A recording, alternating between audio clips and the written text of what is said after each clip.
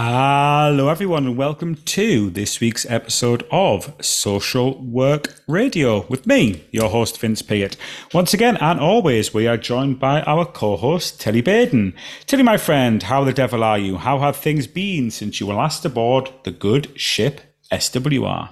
Hello, everyone. Well, Vince, you know how it's been since I last saw you because I only saw you a couple of days ago. But happy birthday, my friend. You turned 40 this weekend and we had a really lovely time in Newcastle. So thank you for having me. It was a lovely weekend, but I'll let you fill our listeners in on all of our adventures that we got up to this weekend. Well, thank you very much for your birthday wishes. Actually, I'm going to say this one because this made my day. I'm doing some training at the moment. I am currently recording remotely from Sheffield, the great South Yorkshire city. I'm down here doing some training called QBAS. QBAS is a specialised parenting assessment tool. So I'm down here for 2 days, and a lovely lady called Helen was chatting with me today, and I said it was my birthday this past weekend. We were talking about ages, and she says, how old were you? I says, how old do you think I am? And guess what she said? This was genuine. Guess how old she thought I was? 35? 32? 32? 32? She said, well, I've got two children, they're 34 and 32, and I think you're about the age of the younger one. I says, get away. She says, yeah, I do. I says, I'm 40. She didn't believe it. She didn't believe I was 40. I'm like Benjamin Button. I'm going backwards. Let's hope you don't go backwards too far. Don't turn into a baby. Well, bit childlike behaviours I cannot guard against. There's plenty of them in abandon. You're a big kid at heart, aren't you, really? So, But no, we had a wonderful weekend. Thank you ever so much. So, listeners, it was my 32nd, I was going to say there. That's what Helen thinks. It was my 40th birthday this past weekend on Saturday. So I put on a weekend of activities, and on the Friday, our editor, our boss here at Social Work News, and yourself, Tilly, and our guest columnist, well, I've got a guest columnist, she's a regular columnist. Our regular columnist, Millie, came up, and we had a day of activity. I took you to a local pub for a nice Sunday afternoon lunch, and then I took you to the pub that I own. Well, I've got shares in, a community pub that I have shares in, where we had some locally produced bitter. And then after that, we went back and had an afternoon of entertainment at my place, and then we went out for the night. I took you to a cocktail bar in an underground toilet. Yes, listeners, you heard that right. You will be aware of public toilets in city centres where underground. Well, in the centre of Newcastle, where I hail from, there is a cocktail bar which has been made out of a converted underground toilet. Then after that, we went to a karaoke bar, did we not, Tilly? And we regaled one another through the power of song. We did. And I have to say, I was very impressed with your rapping. You did a good job on that. That was, you really came out your shell. And it was quite funny because you weren't drinking, but obviously... I don't drink. I'm a teetotal. You don't drink. No, me, Nick, That's why I look 32. That's why I look 32. Well, lack of alcohol. Me, Nick and Millie got rather tipsy, shall we say, but we had a great time. It was we went back to mine. We put the fire on and saw my birthday in whilst listening to songs from 1983, such as Total Eclipse of the Heart by Bonnie Tyler, and the song which was number one on my day of my birth, Karma Comedian by Culture Club. And the Saturday, we had a bit of a party. You know, my children were round, and my mother and stepfather, and we had a bit of a gathering, and then we went and hit the town. We went out to the arcade bar. We met you met my two best friends, Jason and Captain Dan, and then we went for dinner, and then we went out and played crazy golf. And just remind me, Tilly, who won crazy golf? No. Who won? We're never going to hear the end of this, listeners. Well, our listeners heard it for the first time. Well, entertain our listeners. What score? Who won Crazy Golf? Vince won Crazy Golf, and he did an excellent job, according to the people that were running it. So when we were leaving, when we were leaving, I told the young lady behind the counter, I said, I'm a happy man because it's my birthday and I won. She said, what score did I get? I said 47. And what did she say? That is an excellent score. So I'm a crazy golf lad now. I'm a 32-year-old looking bearded golf lad. That's my new thing. I'm quite surprised you haven't gone out and bought a set of golf clubs or something and So am already I. booked on. So Haven't am you? I. Or are they Not still yet. to arrive? Not Not yet. yet, but No. well, look, I've got the putting. I've got the putting down to a T because I'm excellent at crazy golf. Must be a natural. I think that could be my thing. I think that's it. I might be a golf man now. A golfman. Vince Golfman. There are worse things in life, so if that becomes your hobby, then I will support you. Well, listeners, there we go. There we have it. We've regaled you enough with tales of my birthday You missed weekend. out Sunday. You missed Oh, out yeah. Sunday. How could I? Of course, on Sunday. Almost the best bit. Almost. On Sunday, I only had you and Millie left in my home. So on Sunday, I took you up to Alnwick and I took you to Barter Books, which in my opinion is the best bookshop in the world. What did you think of it? What would your review of Barter Books in Alnwick be? Oh, I agree. It was my favourite bookshop I've ever been in. It was amazing. And we bought each other some books and stuffed our suitcases back. I'm quite surprised we managed to get the suitcases So closed with the amount of books that we bought. But it was really good whole day.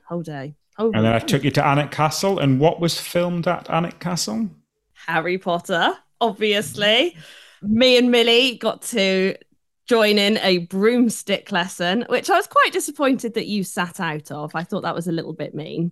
I was in my element. I had a great time just pretending that we were flying around Alnwick Castle on broomsticks like we were in the Quidditch World Cup or something. There we go. And we followed the itinerary to the T. Listeners, you will know that I'm a thorough man, so I set out a very clear itinerary for my birthday weekend, and it went off with aplomb, did it not? It did. It did. We even went to bed around the same time that you wanted us to go to bed at. So, because as listeners may know, Vince is not a late night owl. He likes to go to bed early. I like to be in bed by 9 p.m. That's it. So you question these things. Well, you don't drink. You eat boot steak. You have pocket. Oh, actually, you saw me take a pocket steak home as well, did you not, Tilly? I did. You saw a pocket steak in person. Yes, I don't think that's anything to be proud of, Vince. I really don't. Just saying it wasn't a lie. Sometimes I think I say unusual, quirky things on this podcast, and you think that I'm making it up. I'm not. That's how I live my life. I know. Well, I know you're not making it up because I know you really are that quirky, but our listeners might think you are. But no, listeners, he's really not. He does do the things that he says he does. He is really that weird. But we love you. Hang on, weird. No, we were using the word quirky. Weird implies bad. Quirky is just a little bit different. I'm not weird. I'm quirky. Okay, eccentric. Yeah, even better. Yes, I'm even better because eccentrics. Yeah, that's better.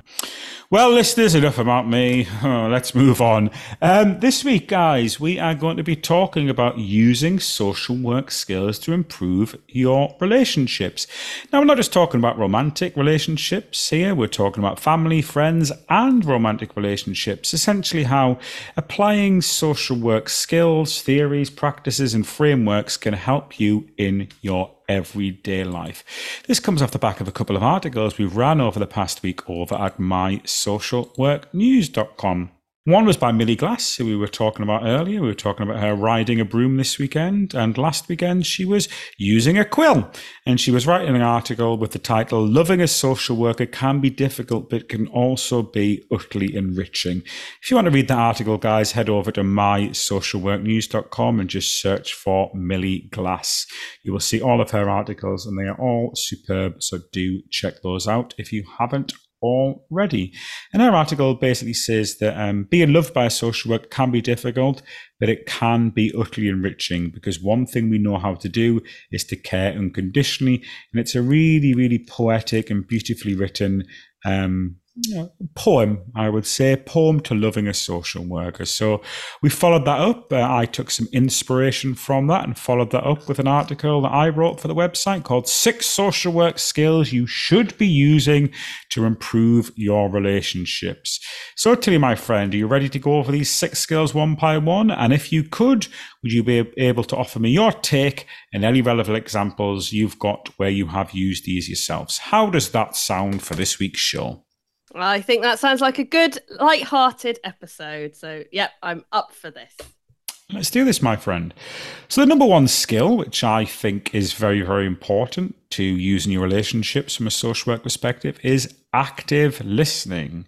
So, active listening is one of our key social work traits. It involves full attention, understanding, responding, using techniques such as mirroring. So if somebody says something, you can reflect back to them and say, oh, so what you're saying is, or other phrases which can be useful is, so what I'm hearing, or from your perspective, that sounds like, and then follow it up with your own paraphrasing of what you have been told. Active listening can also involve nodding, positive and active body positions, good body language, gently maybe touching someone on the leg, patting them on the arm, appropriate touch, and essentially just letting that person know through eye contact, through words, through reassurance, through body language, and through mirroring back their own words that you truly and honestly are hearing everything they say. Is that something you do anyway, Tilly? I mean, you're an active listener anyway, I imagine. Is that is that a conscious effort for you, or is that just who you are, or do you find yourself having to kind of I'm going to get into active listening mode? How does that work for you? Yeah, so I try. Because I'm naturally a bit of a daydreamer, and I can find myself going off on a tangent in my brain if I don't actively listen. So if I need to show that I'm engaged and wanting to genuinely hear what that person is saying, I need to practice active listening. Otherwise, I'm going to be thinking about all sorts of weird and wonderful things that go on in my brain. It's like having a million different tabs open at the same time. And there's some music playing in the background. There's some debating about the origins of the universe going on and deciding what I'm going to have for dinner. There's all sorts that go on in my brain. So if I need to listen to someone and want to give them my full attention, I need to make sure that I do that active listening. And it works. And it's important to build a rapport with someone. It's one of those fundamental social work skills. Hey, do you find yourself, when you switch into that mode, what do you do? So if you say, right, I have to pay full attention here, I'm really going to get into this. What helps you do that? What do you switch on? Do you think, right, I'm going to be engaged? How do you go from, daydreaming, as you've put it, to active listening? What's the secret to sort of switch on your game face? I think it's just making a conscious decision to listen. And one of the biggest things is putting your phone down.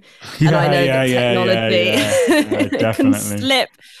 I mean, it's like if you're going out to dinner with a friend or something and then they're constantly on their phone, which I know I am guilty of sometimes too. But yeah, just putting things down, putting everything else away and just looking at that person and really engaging with them.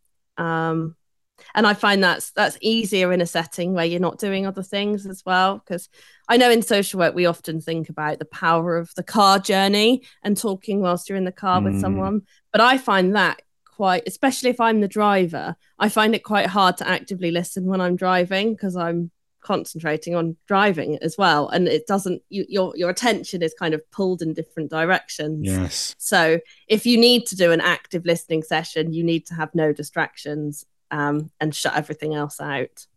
And how do you find that works in your personal life and in relationships in terms of friends? How do you find using that helps? Well, it just shows that you care, doesn't it? If someone's not listening to you, and we can tell when people aren't listening to you. Like I can tell when you're scrolling through the internet whilst we're doing the podcast, looking up embarrassing sexually transmitted diseases. Vince. Okay, I can just tell. All right, calm down. Oh, well, anyway. Yeah, you just know, don't you? It's part of human interactions. So when you have got someone that's really listening to you, it makes you feel valued, and that's really important.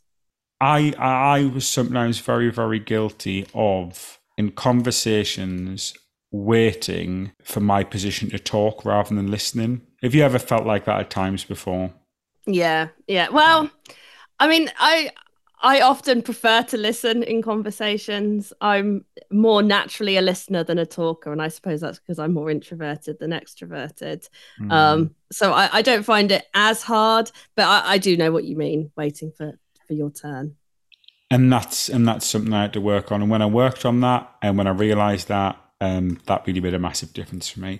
Let's talk about the second skill then. The second skill, which can from social work, which can really help your relationships, is empathy. This is an obvious one, rather than simply thinking of our friends or family or loved ones, partners, rather than thinking of these people in the context of what they're doing to annoy you. Think about this in romantic relationships, that kind of offering empathy. And I think as social workers, maybe this is just me, but as social workers, I think that sometimes we can be spent by giving so much empathy in the course of our work that we end up with compassion fatigue, and we can sometimes be exhausted that much by work that we struggle to show that to our loved ones. Have you ever felt that way, that you've been so exhausted by work that you've ended up taking it out on the ones you love the most? All the time. All the time. Oh, Oh, thank God. Makes me feel better.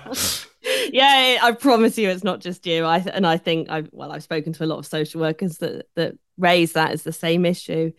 It's just part and parcel of social work, isn't it? We are exposed to such trauma and crises and such Yeah. desperate human situations that it can be really hard not to dismiss our loved ones' issues as trivial.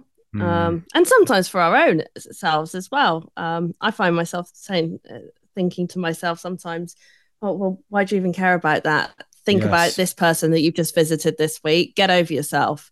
And that's not being kind to yourself either. No. And I'm guilty of doing that with my loved ones too. It's something that you have to actively work on and try and separate out your social worker self from your personal self, which is really difficult because it's part of who we are.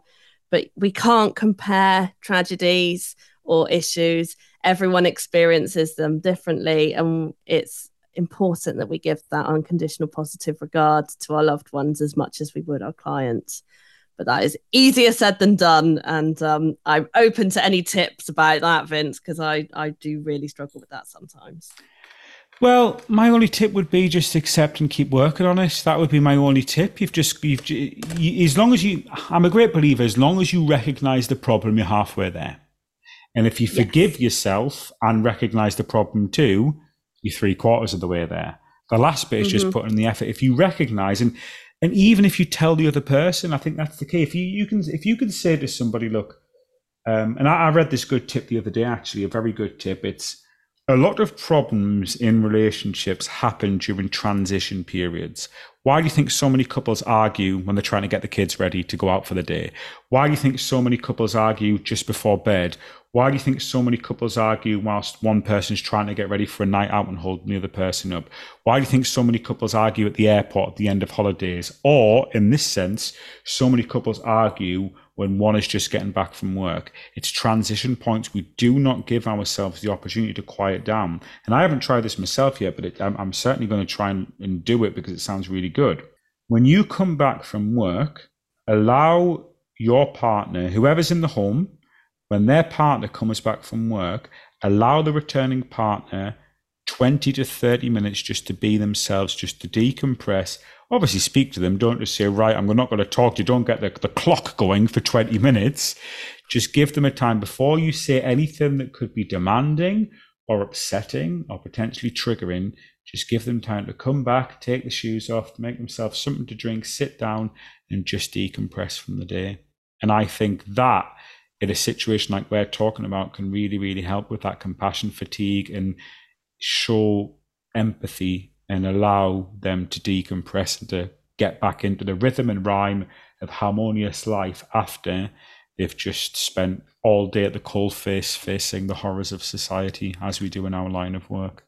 That's a really good tip, actually. And I'd echo that for the first thing in the morning as well. Yes. Like, don't Yeah. talk to me until I've had my coffee. You're not going to get a coherent response. Honestly, I am not a morning person and I really struggle to wake up and get started with my day. Even if I've had a sufficient night's sleep, I still find it difficult. So if someone's talking to me as soon as I've woken up, I'm just going to get cross. So knowing your partner well or your loved ones well can really help in that situation. Just give them that time. And I'm the same the other way because I'm a lark, not an owl. So you'll have noticed, I mean, you've spent enough time around me now where we've been away and you've seen how I get sleepy and switch off by from about 9 o'clock onwards. I just start to absolutely sundown. I really do, you know. So I can really struggle if anybody like gives me something difficult or stressful or has like a difficult conversation with me after about 8 p.m. on an evening. It can really mess up my sleep because I'm not robust enough to leave it, but I'm not switched on enough to handle it. So I get caught between the two. I have the hassle of the problem knocking around my head, or even like a difficult conversation, but I don't have the capacity to deal with it.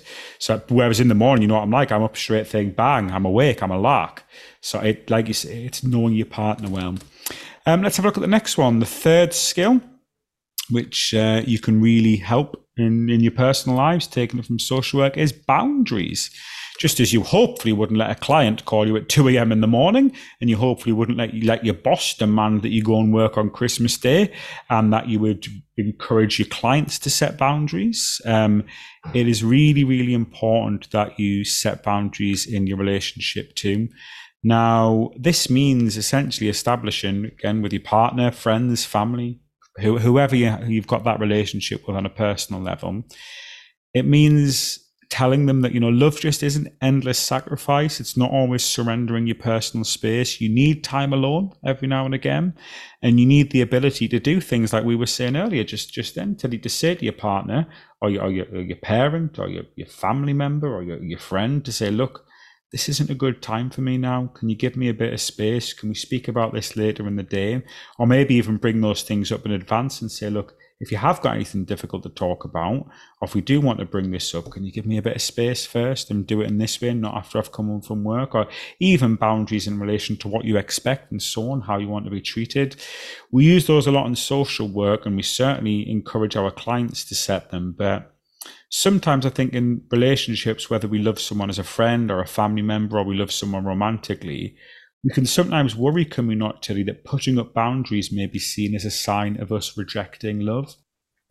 Yeah, it can be, but it is so important. Yeah. We've got to have those expectations. It's one of the foundations of communication. Yes. And if you're not communicating what you want and what you need, then we like to think sometimes that people can read our minds, but often some people can be really, really far from that. And you can be on a completely different page to someone else. So just having that honest communication with someone and setting those boundaries and that creating that safe space is going to save a lot of arguments and heartache in the future. Yeah, definitely. And I think boundaries are very, very important. And you can set them, but in a fair way. And I think you can set them collaboratively. You can say to someone, well, okay, let's collaborate on this one. Let's do this collaboratively. This is my boundaries. What are yours? What do you expect from a relationship? What do you expect for yourself? And having that time apart is very, very important. Whether that's time apart just to sit and read a book and have a bit of a chill, maybe to go shopping by yourself, or time apart to go out and see your family and your friends and do your own thing. If you're in a romantic relationship, I think having that time apart and having those boundaries is really, really important. It's not pushing the other person away. In fact, having those boundaries helps you grow closer to that person. Just as you need your own boundaries, they need them too. Setting those together can be very, very important, and certainly can really help strengthen a relationship. Talking about Just like strength, we did, Vince, when we had co-host boundaries around role play, and I said to you, you can't do it more than once a month because I can't cope with it. And did I stick to that? You did. And actually you've gone, we haven't, oh God, I shouldn't remind you really, should I? But we haven't had role play for a fairly long time now. I'm a man of my word. Look, Tilly, Yeah. I quite often do get it wrong the first time, but I rarely get it wrong twice.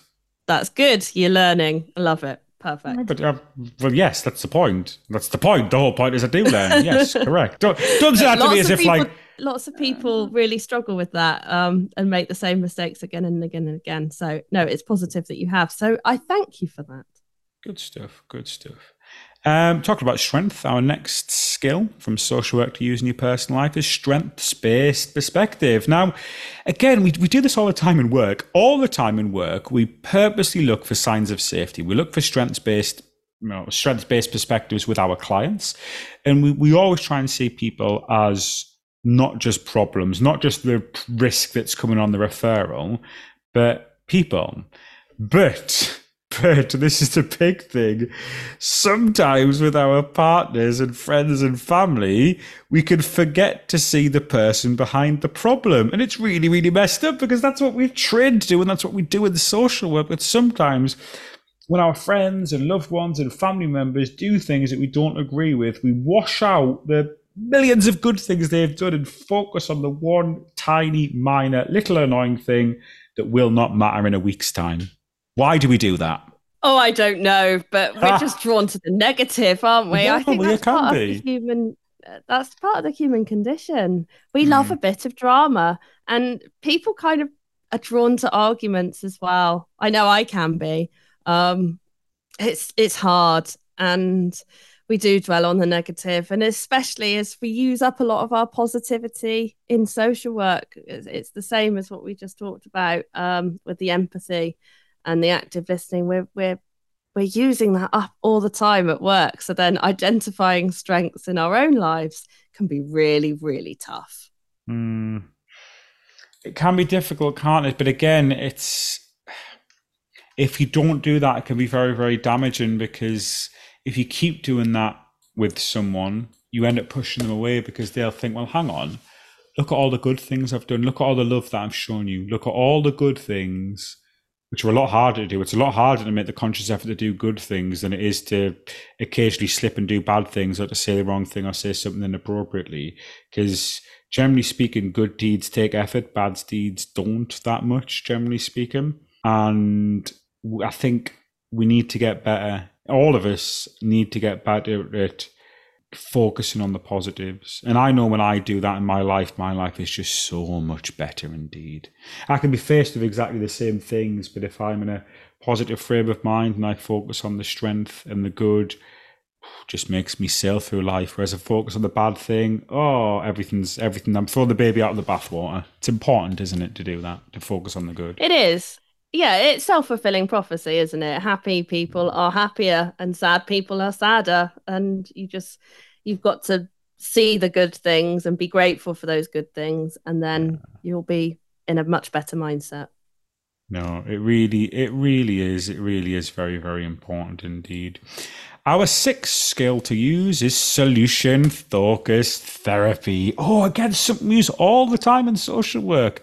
Let's find solutions in the present and look forward to the future, okay? Let's see, how can we address this? These are the risks, so let's move forward. Let's make a plan. Well, let's get our social work cycle out. Let's assess, let's intervene, let's review, and let's keep doing that, but let's look for solutions to your problems.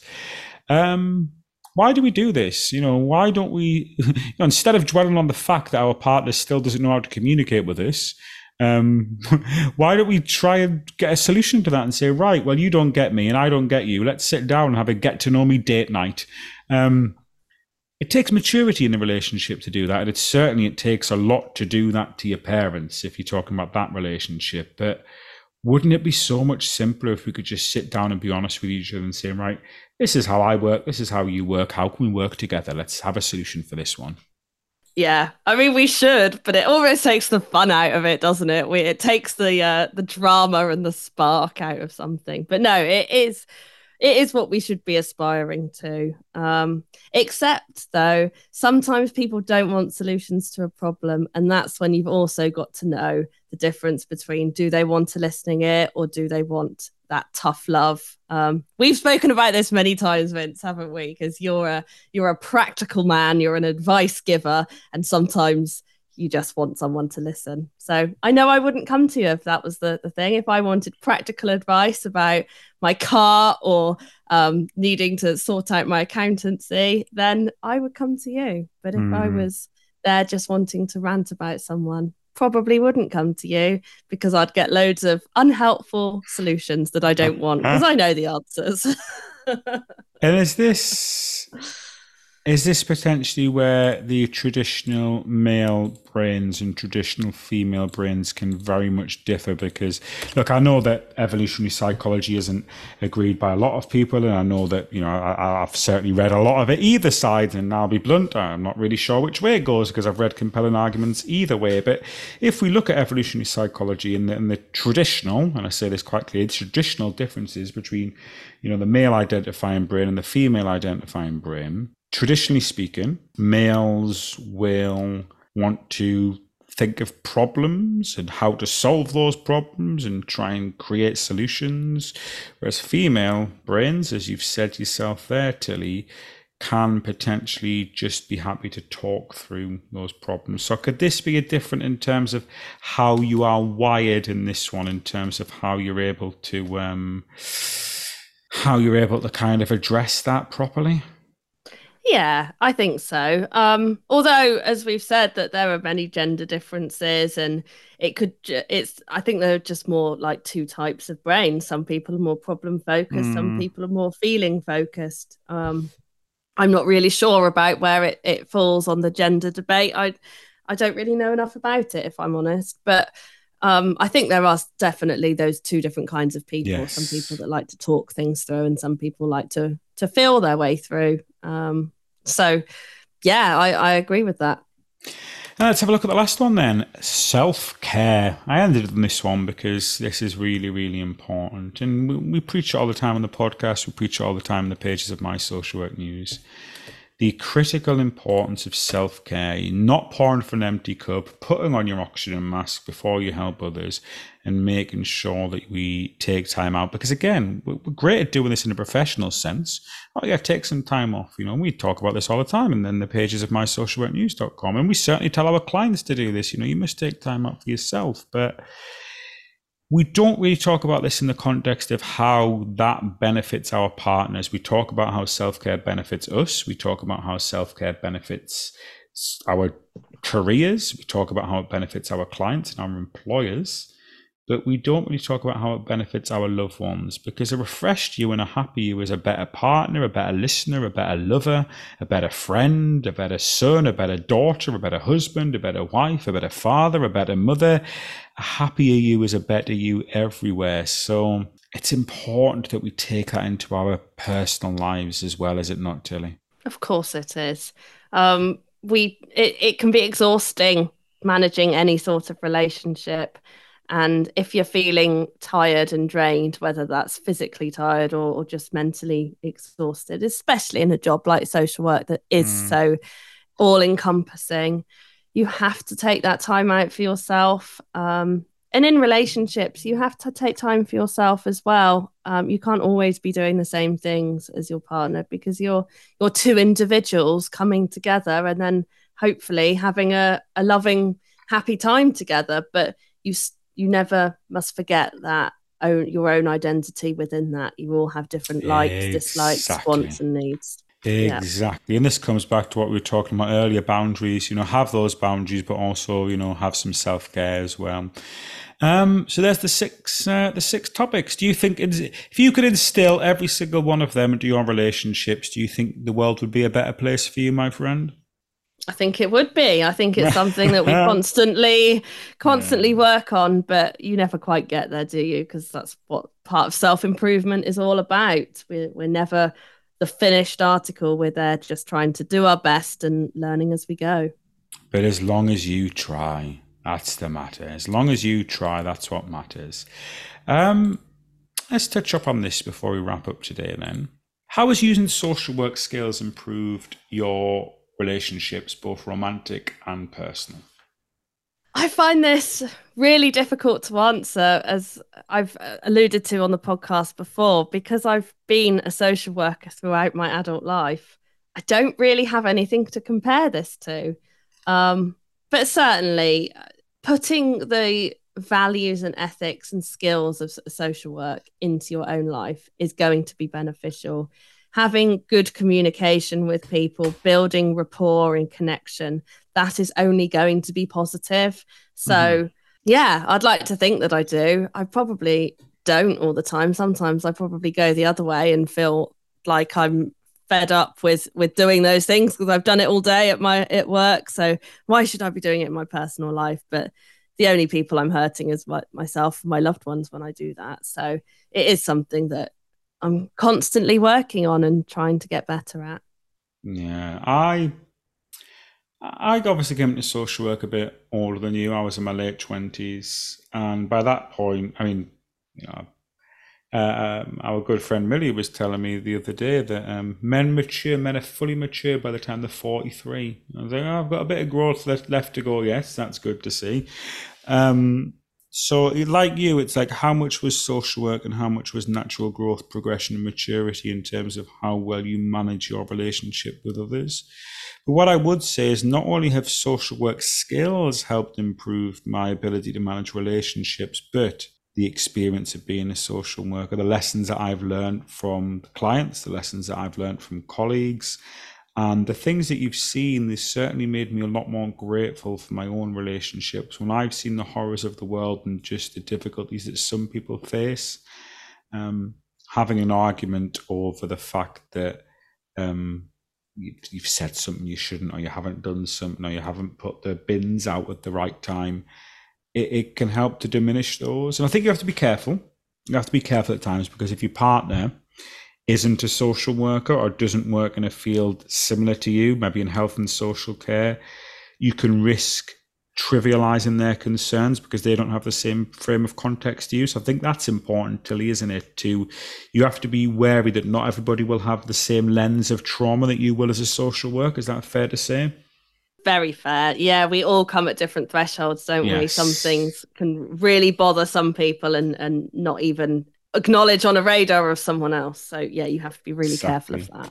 And that's your empathy. If we come back to the 6 skills, that's using your empathy to understand, well, actually, is this someone who will get it if I say it in that context? Or is this person's frame of context for their world? Well, they haven't really experienced much trauma. So what may be a mild trauma on your scale may be a massive one on theirs, because they don't have the same frame of context. But in general, utilizing social work skills is very beneficial for me.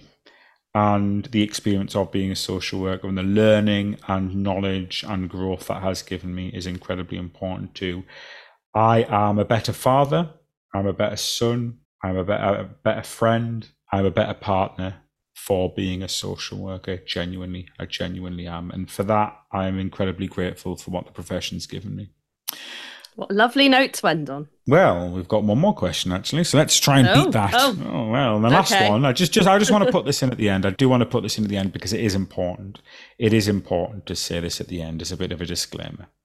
Is there a danger of social work in our friends, family, and lovers, and of potentially looking too deeply into the minor inconvenience and trivial arguments of everyday life because we potentially overanalyze people via our use of social work theories and through our professional lens?